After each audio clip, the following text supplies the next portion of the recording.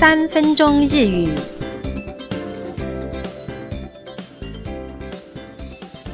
大家好，我们今天要进行的是日语生活绘画，我是吕婷怡。朋友热衷当义工，这次他又热血沸腾的参加了什么义工活动呢？我们赶快来听听看吧。今度ボランティアで海外へ行くことになりました。砂漠に木を植えるために行くんです。そうですか。みんなのために頑張ってください。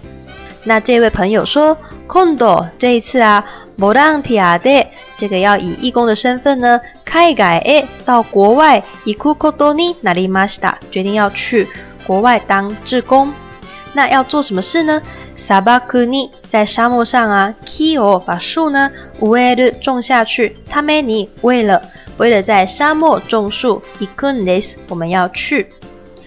那另外一个人听到就说，そうですか，这样子啊，みんなのために为了大家啊，頑張ってください，请你加油哦。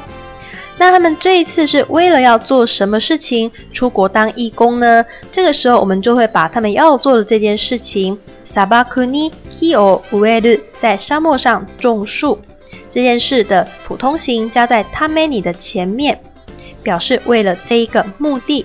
下面我们看第一个代入练习，他还参加了医疗团队，为了要帮助生病的人，病気の生病的人を的人呢，助けます帮助。请做练习。今度ボランティアで海外へ行くことになりました。病気の人を助けるために行くんです。そうですか。みんなのために頑張ってください。第二，这一次他们带一些简单的乐器和当地人分享音乐。子供に这个给小孩呢，音楽を把音乐教えます教他们，请做练习。今度ボランティアで海外へ行くことになりました。子供に音楽を教えるために行くんです。そうですか。みんなのために頑張ってください。第三，这一次啊要去缺人力来挖井取水的地方帮忙。